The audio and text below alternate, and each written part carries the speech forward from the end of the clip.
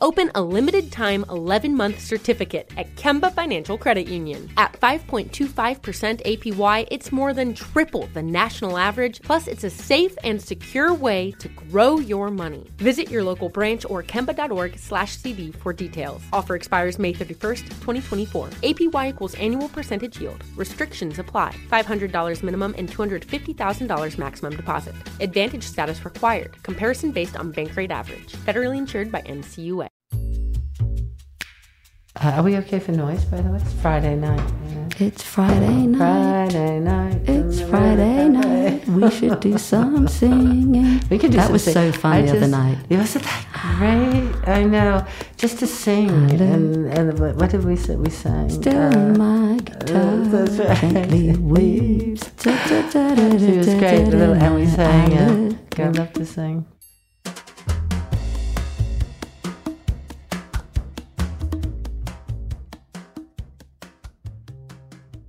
In June of this year, completely unsure about what to do with Damien Hirst's beautiful studio space next to the River Cafe, which he was giving to us for the memorial for Richard Rogers, my husband, a friend, Jonah Freud, introduced me to S. Devlin by text.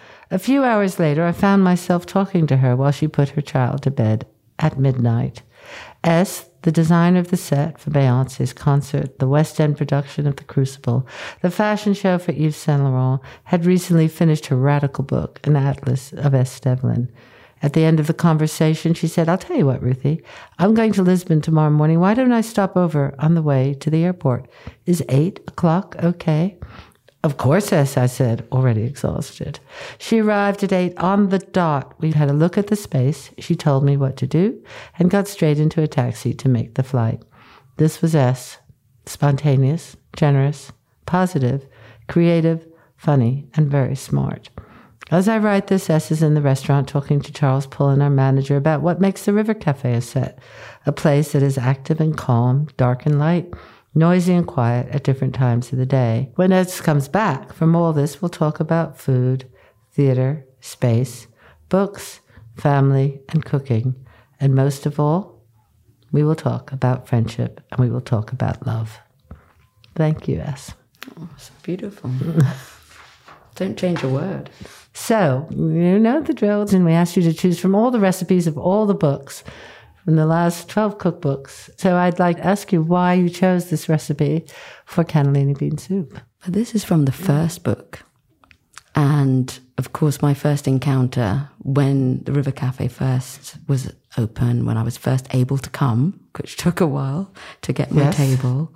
And then when the book came out, and we were fans. So I wanted to remember that moment. You and... Well, back then, it was probably me and friends. It was probably before I met my husband, Jack. But my husband, Jack, is an extraordinary cook. He makes this cannellini bean soup. And he makes it very specifically with a piece of toast in the bottom. And he did teach me how to make it. Mm-hmm. So I have made it. Okay. But more often, I have eaten it when I didn't make it. Yeah, I ate the love of it rather than making it.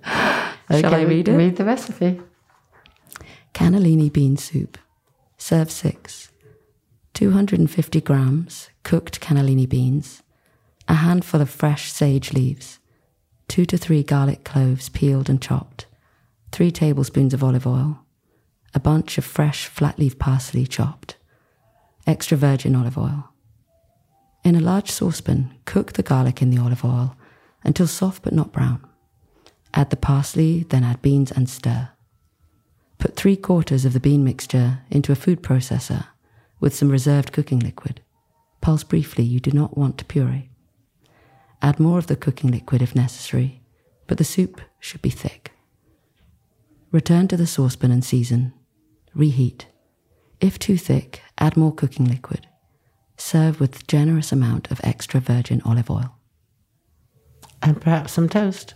And I would, if I were Jack, I would be toasting something in the bottom so you have that gorgeous toast and beans and oil. Yeah, that's what we love. Almost three ingredients, isn't it? You know, simplicity, which I guess is perhaps the way you work. It is, and also I don't eat meat, so I, as you mentioned, I use quite a lot of energy. Yeah. So I have to be quite careful to make sure I get a lot of protein without eating meat. And the beans are amazing for that as well. So going back to the beginning, tell me about growing up in the Devlin household. Where were you born? I was born in Kingston Hospital, in Kingston upon Thames, not too far from here. Proper suburbia. Yeah, close. Proper suburbia in the western suburbs of London. And then my parents went on a romantic weekend break to Rye in East Sussex. And they bought a house on a whim on a cobbled street called Mermaid Street, which used to descend into the sea. And the house had been lived in by Conrad Aiken, the poet, and his daughter, Joan Aiken, the author. So in my mind, the house spoke. There was a model city, model town of Rye next to the house. And we used to visit it every weekend because my mother and father were so excited to invite their friends to see the place they loved. So they would take them to the model, which was a Sonnet Lumière, and it told stories. So each house told a story, including my house.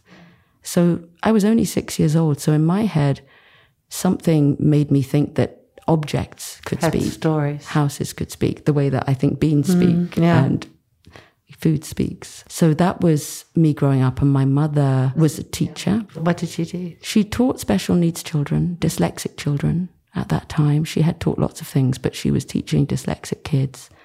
And my dad was a journalist specializing in education. They were both fascinated with education, actually. But my mum prepared all the food. My dad could make scrambled eggs on toast. That was really it. I'm worried that I might be, like my father was, slightly known for only cooking one thing. Okay. Because I don't cook very much. That's fine. What is your one thing? Well, I do make cheese and tomatoes on toast quite well. If it's good toast. And I sometimes put red pepper. I'm trying to use the vegan cheese. What's that like? Yeah. Are you vegan or vegetarian? No, I'm vegetarian, but I'm just trying to be as smart as possible with the ingredients. But yeah, my mum was in the kitchen. She was trying to manage everything. There were 4 kids. 4, and she taught all day and then came home and cooked for you. Yeah. Would you sit down, all of you, to dinner every night? Yeah, but it was quite a lot of, back then in the 80s and late 70s, quite a lot of potato waffles. Out of the freezer, whatever she had time for. Then she got a slow cooker and she realized that before she went to work, she could put all the ingredients, big meaty stews. She would do a white one or a brown one. And she put all the ingredients, the chicken or whatever it was, in there in the morning. Wow. She'd go out, do her whole day at teaching, and then we would come home from school. The idea was that the big stew would be there for us to eat. And that worked? Well, no, because we like the potato waffles. Oh, I see. So we would just go to the freezer and get my poor mum. So she gave up after that a bit. So your father would come back. Would he work in London or where did he work as a journalist? Yeah, we only saw him at the weekend. Oh, right. Because he would stay up in London. To get to Rye at the time was quite a trek. Yeah. So he would come back at the weekends. So my mum was really holding the fort, and we all did a lot of things. There was music lessons, orchestra. We had a little yellow Citroen Diane that we had to park facing downhill on Mermaid Street. Otherwise, it wouldn't start if it was facing uphill. Because then if it didn't start, you could just roll it down. Yeah. She would put hot water bottles on it in the winter to stop the points freezing. She had a little plastic, like a bonnet that you put on to stop your hair getting wet in the shower. She put one of those over the whole car.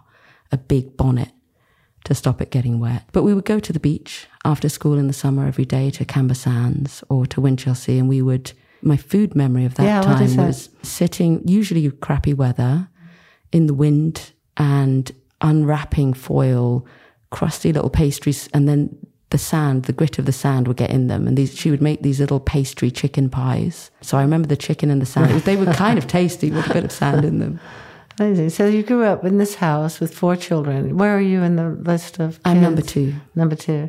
And the mother who worked, a father who was absent, and you had a meal every night that you would sit around the table. And would you all talk about what you'd done during the day? Or would it be just kind of eat and then do the homework? What was life like? Noisy? Very noisy. And kind of, my brothers went to boarding school for a while. I think it was all too much probably for my mum to manage 4 kids all at once. So they went off for a bit and they would come back in the holidays and it was very, very noisy. And there were friends over. And it was food and noise and talking. And at lunch, would you take your lunch to school? Or did you get lunch there? Do you remember school food? School food, yes. Oh, yes. Oh, yes. School food was horrible. Rice puddings that were all skinny and you had to eat it all. It was a local school called Frida Cardam in Rye, a primary school. And then we moved to Kent to go to a school called Cranbrook School, which was a grammar school. They had a little cafeteria that you would choose your food, but we just did eat the potato waffles. So again, back to the potato waffles. I'm afraid so. I'm afraid it's such a shame. I can't believe I've never seen a potato waffle.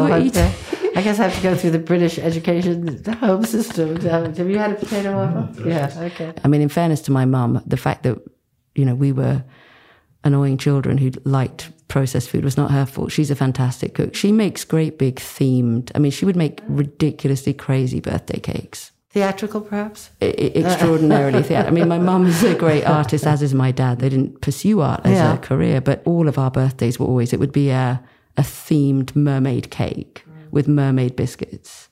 I'm pretty terrible because when I eat a meal, and I've been served the most beautiful meals in my life by my husband and but I tend to eat the conversation. Yeah. The food tastes of the thought. That's fine. That's a story. That's a story of food. And I think food can be a story. And I think, what you eat is so much, obviously, more than what's going in your mouth. And the lighting, I am obsessed with what the light is. I can't, if I walk into a restaurant, the light is wrong, I will probably go up to the person and say, can I just dim this switch here? So what is the lighting that you like in a restaurant? Low. Or outside, and being in like just now, we were sitting outside your beautiful piazza. So either natural light or the light of the fire. Yeah. By the fire. The food by a fire. Yeah. I'm Charles Pullen, Executive Director of the River Cafe, and we are sitting on table 106 on the terrace outside on a Friday afternoon, and I'm about to talk with Devlin. Very excitingly, we want to get her take on the feel and the energy and the design of the River Cafe. So rather than one of her sets that you do all over the world, it'd be rather interesting just for us to hear what your take is on the space that we use. As people arrive through the front door, their first view as they look left down the length of the very long dining room is the big pink wood oven and the fire in there flickering away, which has a wonderful purpose of shrinking the room in a way and making it feel cosy and make it feel much more intimate, despite the fact it is a very long, large dining room. It's such a sort of hackneyed old reference, the fact that there is so much in common with the theatre and the restaurant world, but it's a truism because there are so many parallels with how you gear up, you rehearse, you audition, but then there's the energy that's just before service, just before the curtain's up, and then you all jump into your roles. And so we've always talked about the staff and the food and all that side of things, but from your point of view, it might be interesting to hear how the kind of design of the dining room itself comes into play. I think the comparison between the performative aspects of the delivery of food and the physical aspects of being backstage and front stage are clear. I don't find them hackneyed. I think they're fascinating. When I was here last time, it was an evening. The weather was a bit like this, maybe not so sunny, but we all gathered in bright clothes in honour of Richard's love of bright colours, all around the banks of this piazza. And of course, the river. It's called the River Cafe for a reason. We are adjacent to this great planetary force that runs through our city. So for me, those fundamental forces of the fire in the bright crimson furnace and the river that's here, this green piazza of grass that's outside, the vivid colour of the doors everywhere in the toilets, this beautiful red-orange fluorescent colour. Richard's colours, exactly. Right? So I think all of those energies are felt even when you're inside. We're sitting outside now, but I believe they're felt inside as well. And of course the colour, the idea that when you eat, you're not just eating food, you're eating colour, you're eating light, because the way that light reverberates off objects to create colour, you're eating what you smell, you're eating the conversation that you might be having with someone. That's what you're eating. That's what you're nourished by so much more than molecules that you need as fuel, right? Absolutely. Of course. And this place has always celebrated that. And of course, what's beautiful about it, in my understanding of the etymology of this restaurant and why it's so dearly loved, is because it began as a place of work, didn't it? It began as a canteen to feed those who were working together to make buildings. The paper tablecloth here was here so that Richard could get out his pens and scribble on them and design the next Pompidou, whatever it might have been. And I think that's why it feels so rooted in this spot. It's here for more reasons than one might think even on the surface. Of course, now it's become this incredibly sought-after place to have some of the finest food, with the finest produce, with some of the most successful and accessible and readable and beautiful cookbooks that have ever been made. But it started because a team at lunchtime needed to eat in a place where there aren't many restaurants. And it started from, we always talk about, in any kind of work of art, what was the need? Did it need to be made? And this needed to be made, like Ruthie and Richard needed to be together, like, their need of each other sort of resonated through all their friends and the vast kind of circle of people they've gathered around them, which I really witnessed when I was here on that Memorial Day.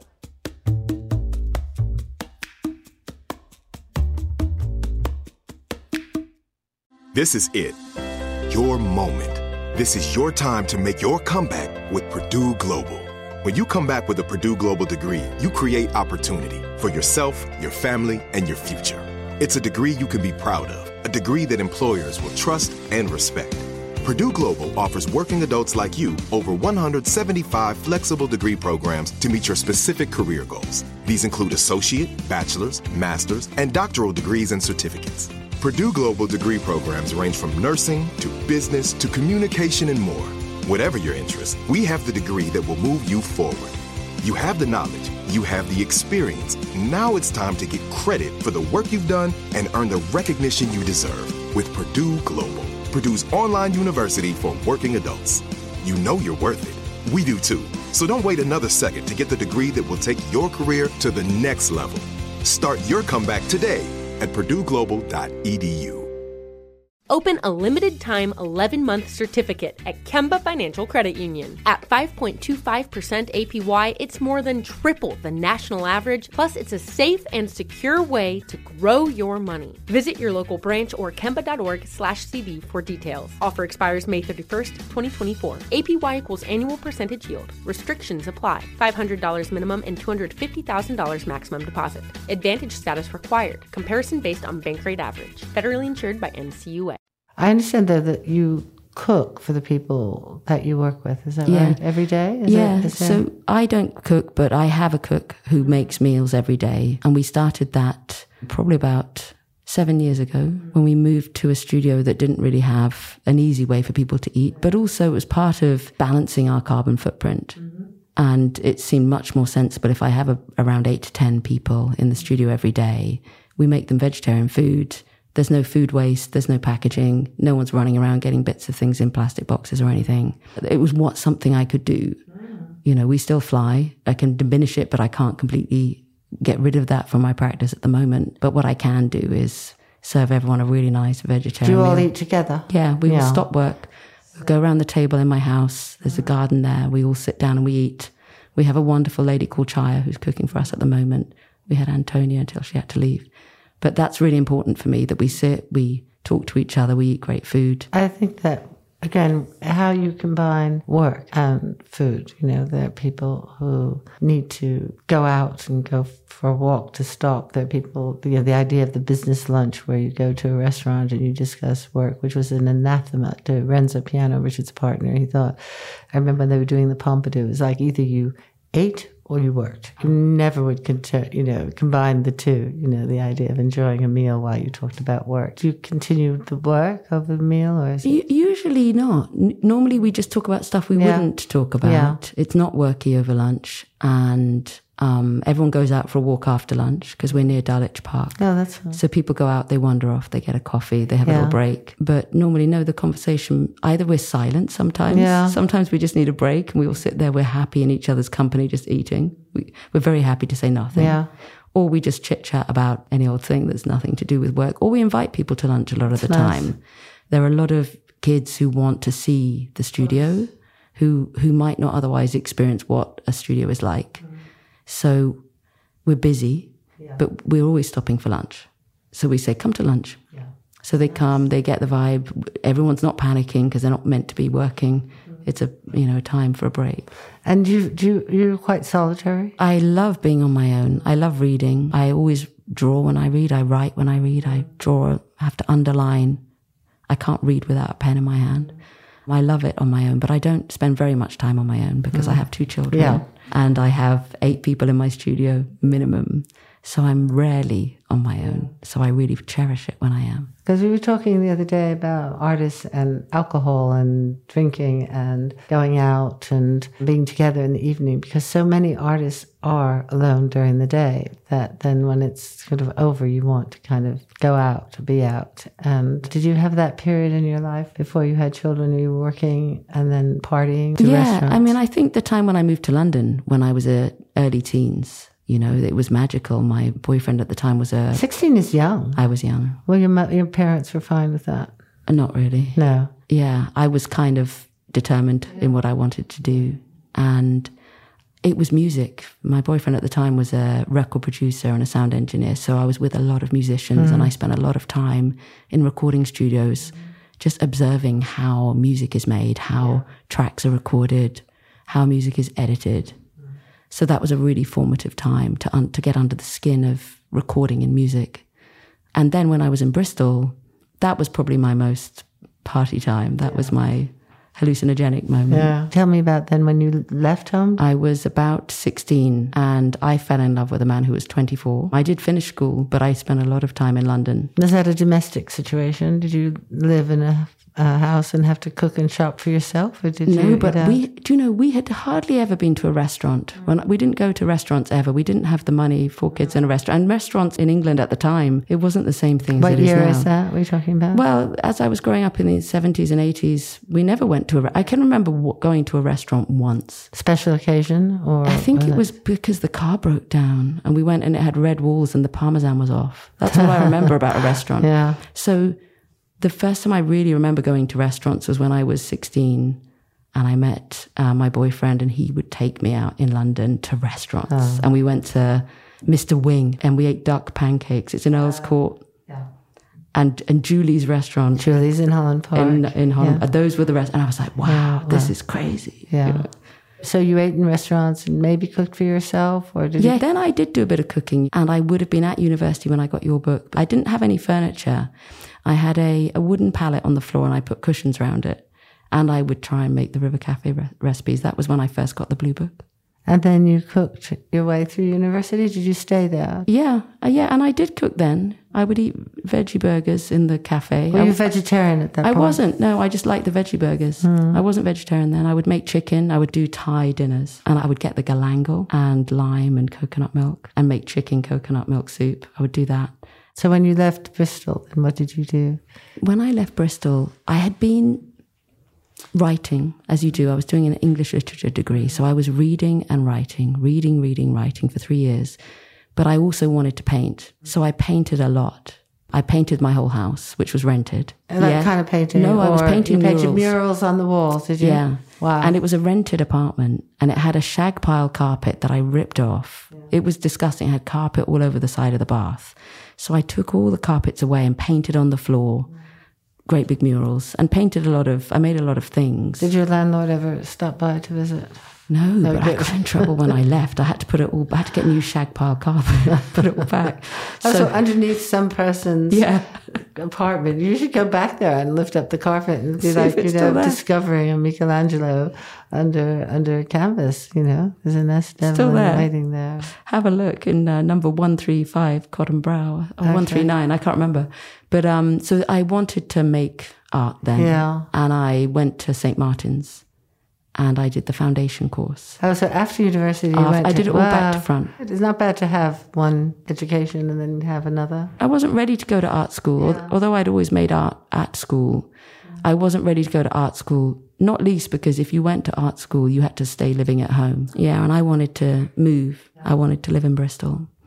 So, I went to St. Martin's and had the most, rich year of I was a mature student by then. Everyone else was 18. I was 21 and quite old. So I did everything there, really got into photography, printmaking, sculpture, made a lot of books. I sewed a book. I decided a book had to be made completely stitched. And then people kept saying to me, oh, you really should check out this theatre design course. At St. Martin's? There was a specific one called Motley Theatre Design Course, which was run by a 93-year-old lady called Percy Harris, who's a bit of a legend in the world of stage design. And I said, I don't really care about theatre. It's quite boring. I never sit through. I'm always asleep, or it's a musical. It's kind of embarrassing. I don't want to do theatre. And they said, no, just go and check out this course. And I walked in, and it was this red room, smell of pot noodle, definitely saw a mouse. And where was it? It was in the scene dock of the Theatre Royal Drury Lane. Okay. At the time, there was Miss Saigon, so every night you would hear the helicopter coming down. And it was just 10 students, pretty much feral, slightly smelly. They hadn't left that room for a year. Wow. They were just in, and they had little model theatres, they were listening to opera, there was references and, photographs and paintings stuck all over the wall. And I thought, this is my tribe. This is your home. I'm happy here. And I've never really left that room in a way. Whatever I'm making, it's in a room. My room now is kind of like that. What is it like? It's covered in stuff, piles and piles of books, tons of little drawings and pictures all over the wall, lots of little sculptures, quite magical, lots of miniatures. You have a beautiful voice. Did you sing? Do you know, I did try and sing occasionally. I was so bad. Funny enough, I've learnt to use my voice a bit now. When I make sculptures, I speak in them. But tell me more about that. What do you mean? Well, there's a work that's on in Miami at the moment called Forest of Us. And it starts as a small film with me talking, really just noticing the similarity between the shape of human lungs and the shape of trees, and just observing that. Then the film comes apart and you walk into a sculpture that reverberates that observation. But when I first made these types of works in 2016, I would never have used my voice. Like a lot of people, if I heard my voice on an answering machine back in the day when we had answers, I'd go, oh God, I don't sound like that. That's weird. I sound, that's terrible. But I got used to it when I used to read my children's stories when I put them to sleep. And I got used to the different quality of sound. If I had one of their heads on my chest, my voice sounded different. And I got used to that. And I kind of became comfortable with my own voice around then. Stories and voice and theatre and designing. This story of your growing up, decorating the cakes, to going to Bristol and cooking Thai food and putting murals under carpets. It's all about discovery and trying to find the story with the theme underneath it. And then food is the same. You have the ingredients. You try and think how you can respect the ingredient, the simplicity of the ingredient. If you're vegetarian, if you're vegan, if you're trying to do something with or without. It always is that kind of restraint, which then leads to the richness, doesn't it? I think so, and I think everything that you're just describing there is also about seeking a very basic human need for being participant in ritual. Yeah. And we were talking actually a little earlier about River Cafe and ritual. And you've got all the ingredients here for ritual. You have the river, you have the fire, you have that piazza of grass. And I think more and more, it's what we lack. And it's what we seek. The storytelling voice is another way of calibrating time. It's such a tiny fragment of our existence as a species that we calibrate time with a clock, mechanical, digital. That's so recent. It was always calibration by means of planetary distance. And what is the right time? When Richard was doing Lloyd's, they wanted to put a clock on the outside of the building. We went to Jean Tinguely and said, would you possibly design a clock? It was a whole long story, which is you had to call him at a certain time of day. And somehow I was very involved in this. And so I made the call and you had to tell him right away what you wanted. And so I said, Mr. Tinguely, we would, this is Richard Rogers' wife, and we'd like to put a clock on the outside of Lloyd's. And he went, that's fantastic. I love Richard Rogers' work. I love Lloyd's. I love insurance. I love clocks. This is a brilliant idea. And he thought about it. We talked about it. And then he said, there's just one thing that if I design a clock for you, that's one condition. And I said, what would that be? And he said, the clock must not tell the correct time. Wonderful. And, of course, Lloyd's went next, they were totally, but the idea that you could have a clock that you knew as a ritual, as a consistent, which would not be correct, is okay. I'll meet you under the Lloyd's clock, but I don't know what time that will be. I think so. I think these other ways of calibrating time that are not digital. And I think one of the things I started doing, I was traveling a lot, too much for a while. And to sort of earth myself, I would, every morning when I would wake up, I wouldn't quite know where I was straight away. I didn't know. And I would just observe the light coming through the gap in the two curtains. And for a while I just said, okay, I don't know anything else. I just know this line of light. And I started photographing them. And I've been doing it for about 20 years. And I now am in a state where in the morning, even if I wake up at home, I don't have curtains, I have blinds. So what you see are these two squares of light. I have that too, yeah. Beautiful squares of light. And actually the door doesn't quite shut properly, so I often get a line of light through the door. And I just sit with those. I set my alarm 20 minutes before I have to get up. Which is what time? Normally I get up around 7:30, but I try to just have that moment with the lines of light, like a sort of, the room is a sundial.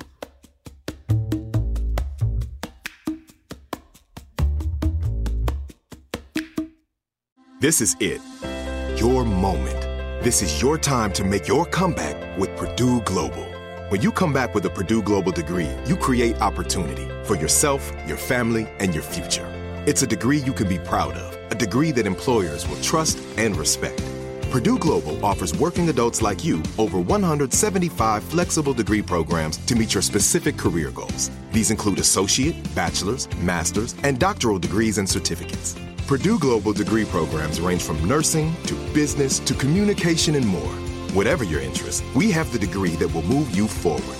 You have the knowledge, you have the experience. Now it's time to get credit for the work you've done and earn the recognition you deserve with Purdue Global, Purdue's online university for working adults. You know you're worth it. We do too. So don't wait another second to get the degree that will take your career to the next level. Start your comeback today at purdueglobal.edu.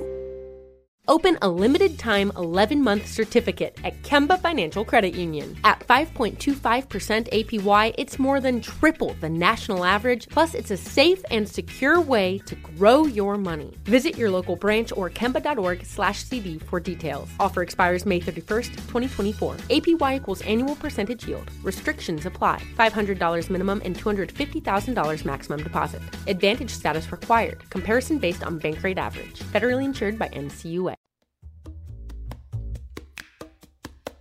The River Cafe is excited to announce the return of our Italian Christmas gift boxes.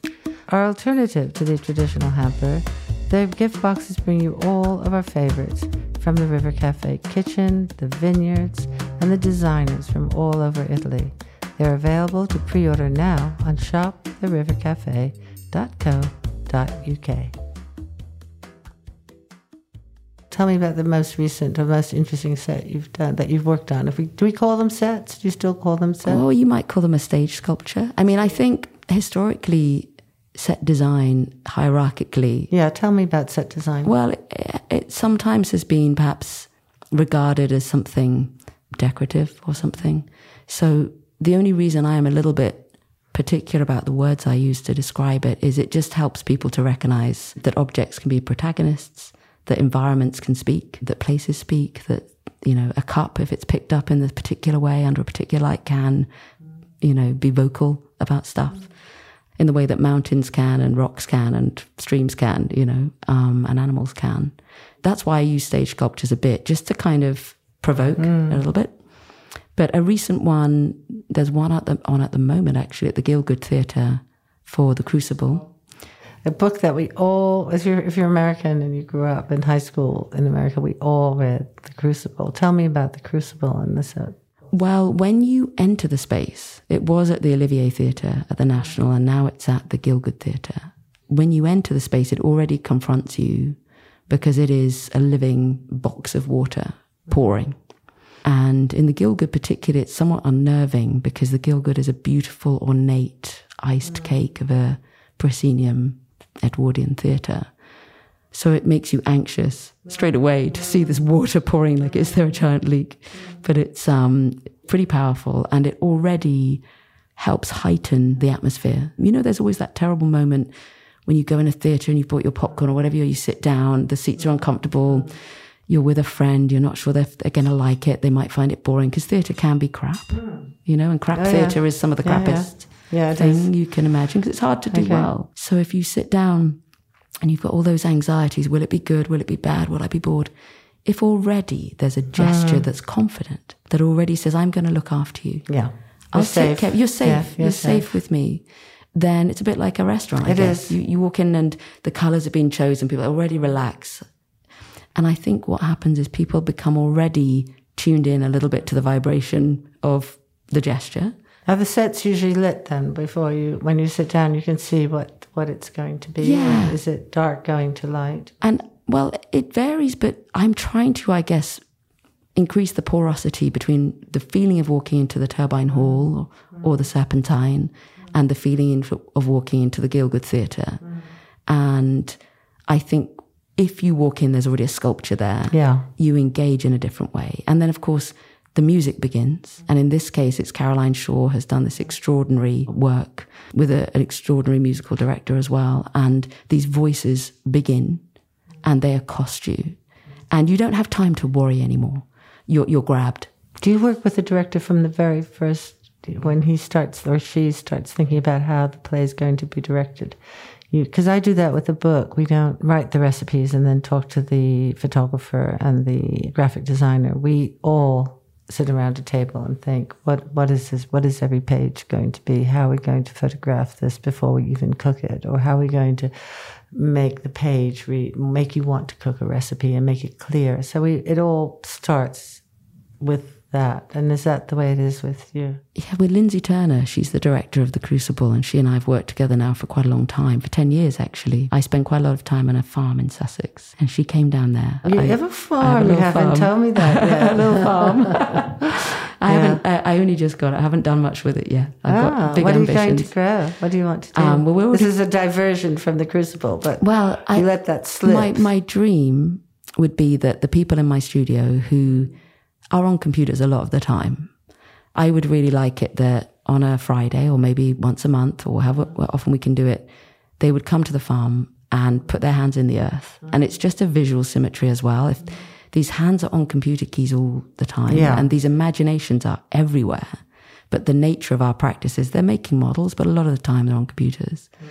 And I think it'd be beautiful for them to be hands in earth, helping to grow the food that we then eat.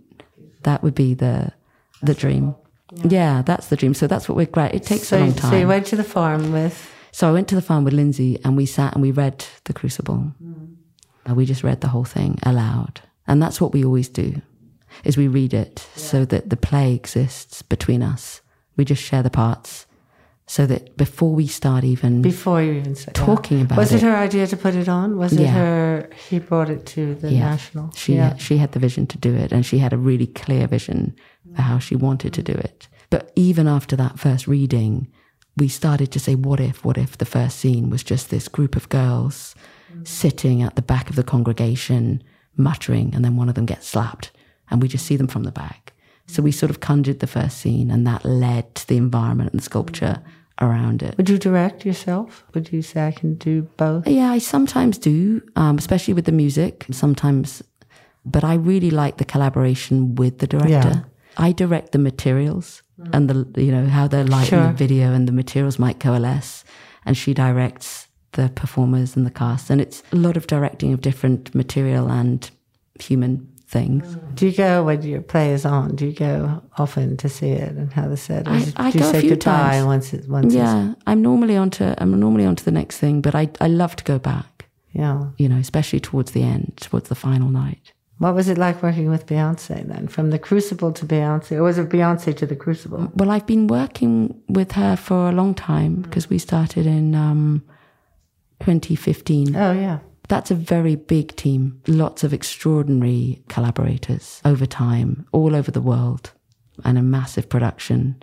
And also with Abel Tesfaye, The Weeknd. So his stadium show was also happening at the same time. So there was one night where you could go and see Beyonce or The Weeknd or another play called Dear England, which is really fun. I'm going to see that on Monday, yeah. It's so fun. I really can't wait to see that. I tell you what's fun about that is it's a really divided audience. It's an audience who love theatre but might not always be so interested in football. Yeah. It's an audience who really might not normally set foot in a theatre but love football, like my son who doesn't like theatre but likes football. So Ludo will come for that. And at the beginning there's a little shiftiness, like, am I going to hate this? How's it going to be? And by the end, everyone is crying and singing Sweet Caroline together. And it's a bit like we've been talking a little bit about national assemblies and how they might form a new kind of form of governance, and new ways to participate in democracy. And actually, at the end of that, it gives you hope that actually, given the right stimulus and the right materials and environment, people can find common ground.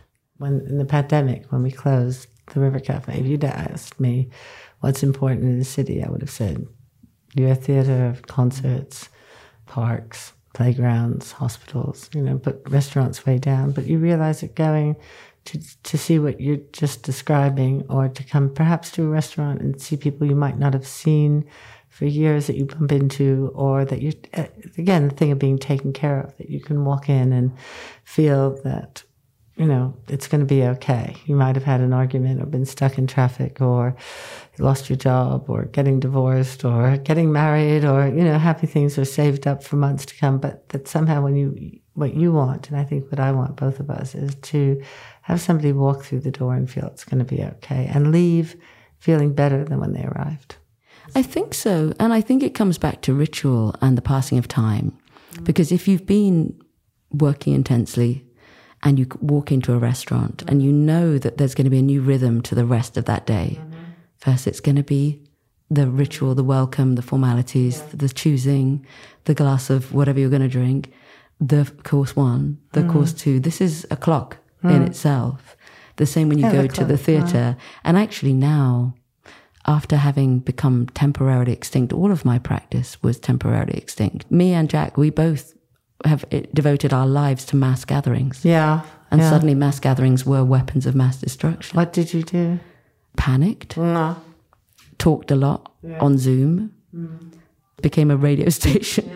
Would have been better to shut up and go off and do a sabbatical, but didn't. But we didn't know. I spent every day, Jack looked at me, he said, Ez, you're like a mad sort of ringleader doing Zooms. He said, just leave your people alone. They're happy to have some time off. But somehow the contact was so important, wasn't it? I felt it was. Well, how we feel now, like the other day going to the Weekends concert where it's 80,000, no screens, 80,000 people singing together, one 5'8" man holding 80,000 people in a stadium. We're pinching ourselves. Just thinking a few years ago, this felt like it would never happen again. And for me, it's so vital.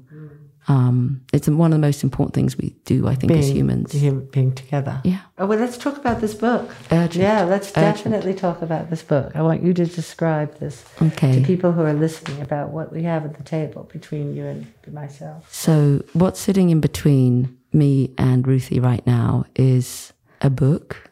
It's a small 22 centimetre square by about, I'm going to say about 8 centimetres thick. So it's a chunky object. And it's got a hole cut out of the front. And then in the following pages are more offset holes. And around the holes are drawn the names of everyone who's ever participated in any of the collaborative works that I've made over time. Then, as you unfold its 1,000 pages, there are 700 images, mainly of a sort of parallel series of works that I've been making for 30 years. Small paper sculptures, paintings, drawings. And then finally, by the end, there's 50,000 words in it as well of text, of commentary. And then by the end, there are pictures of about 120 projects. So it's like doing a big end-of-year tax return. How long did it take you to do this book? I started it 7 years ago. And then my first deadline was 4 years ago. So I've been missing deadlines really. But we have 4 extra years of work that's in it. This is a very good way of putting it. I think you should say that had you stopped 4 years ago, the book might have stopped without a lot of beautiful work. This is true. Yeah, and it's available in your local bookstore. It is available at all good bookstores or online. Yeah, and Amazon. It's at #1 bestseller. #1 bestseller in Artist Monograph, and it's published by Thames and Hudson. And it's a beautiful, beautiful object. It's a beautiful book, and it's showing beautiful work. So, on to the next one.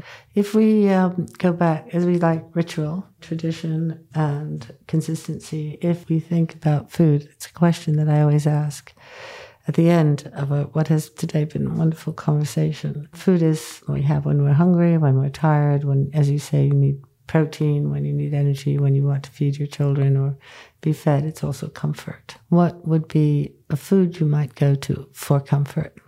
It is my cheese and tomatoes on toast. Yeah, that's what it is. Yeah. It is. It's mainly tomatoes and red peppers and with a bit of cheese on top. Okay. And, some really good olive oil, some salt and pepper.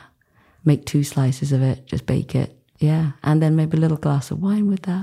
See if we're going into the wine and the cheese and the tomatoes. That sounds like a very, very comforting meal. Thank you for today. Thank you for being my friend. Thank you.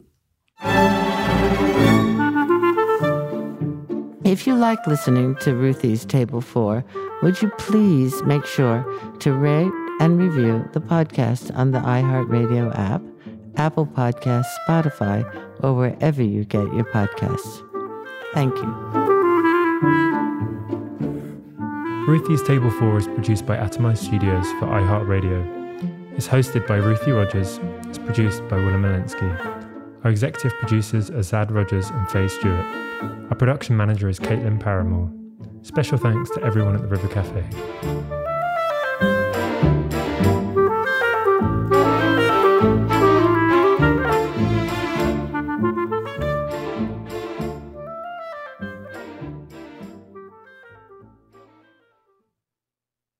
This show is sponsored by BetterHelp. It's a simple truth. No matter who you are, mental health challenges can affect you, and how you manage them can make all the difference. That's why everyone should have access to mental health support that meets them where they are and helps them get through. BetterHelp provides online therapy on your schedule. It's flexible, simple to use, and more affordable than in-person therapy. Connect with a licensed therapist selected just for you. Learn more at betterhelp.com. That's better, HELP.com. Open a limited-time 11-month certificate at Kemba Financial Credit Union. At 5.25% APY, it's more than triple the national average, plus it's a safe and secure way to grow your money. Visit your local branch or kemba.org/CD for details. Offer expires May 31st, 2024. APY equals annual percentage yield. Restrictions apply. $500 minimum and $250,000 maximum deposit. Advantage status required. Comparison based on bank rate average. Federally insured by NCUA.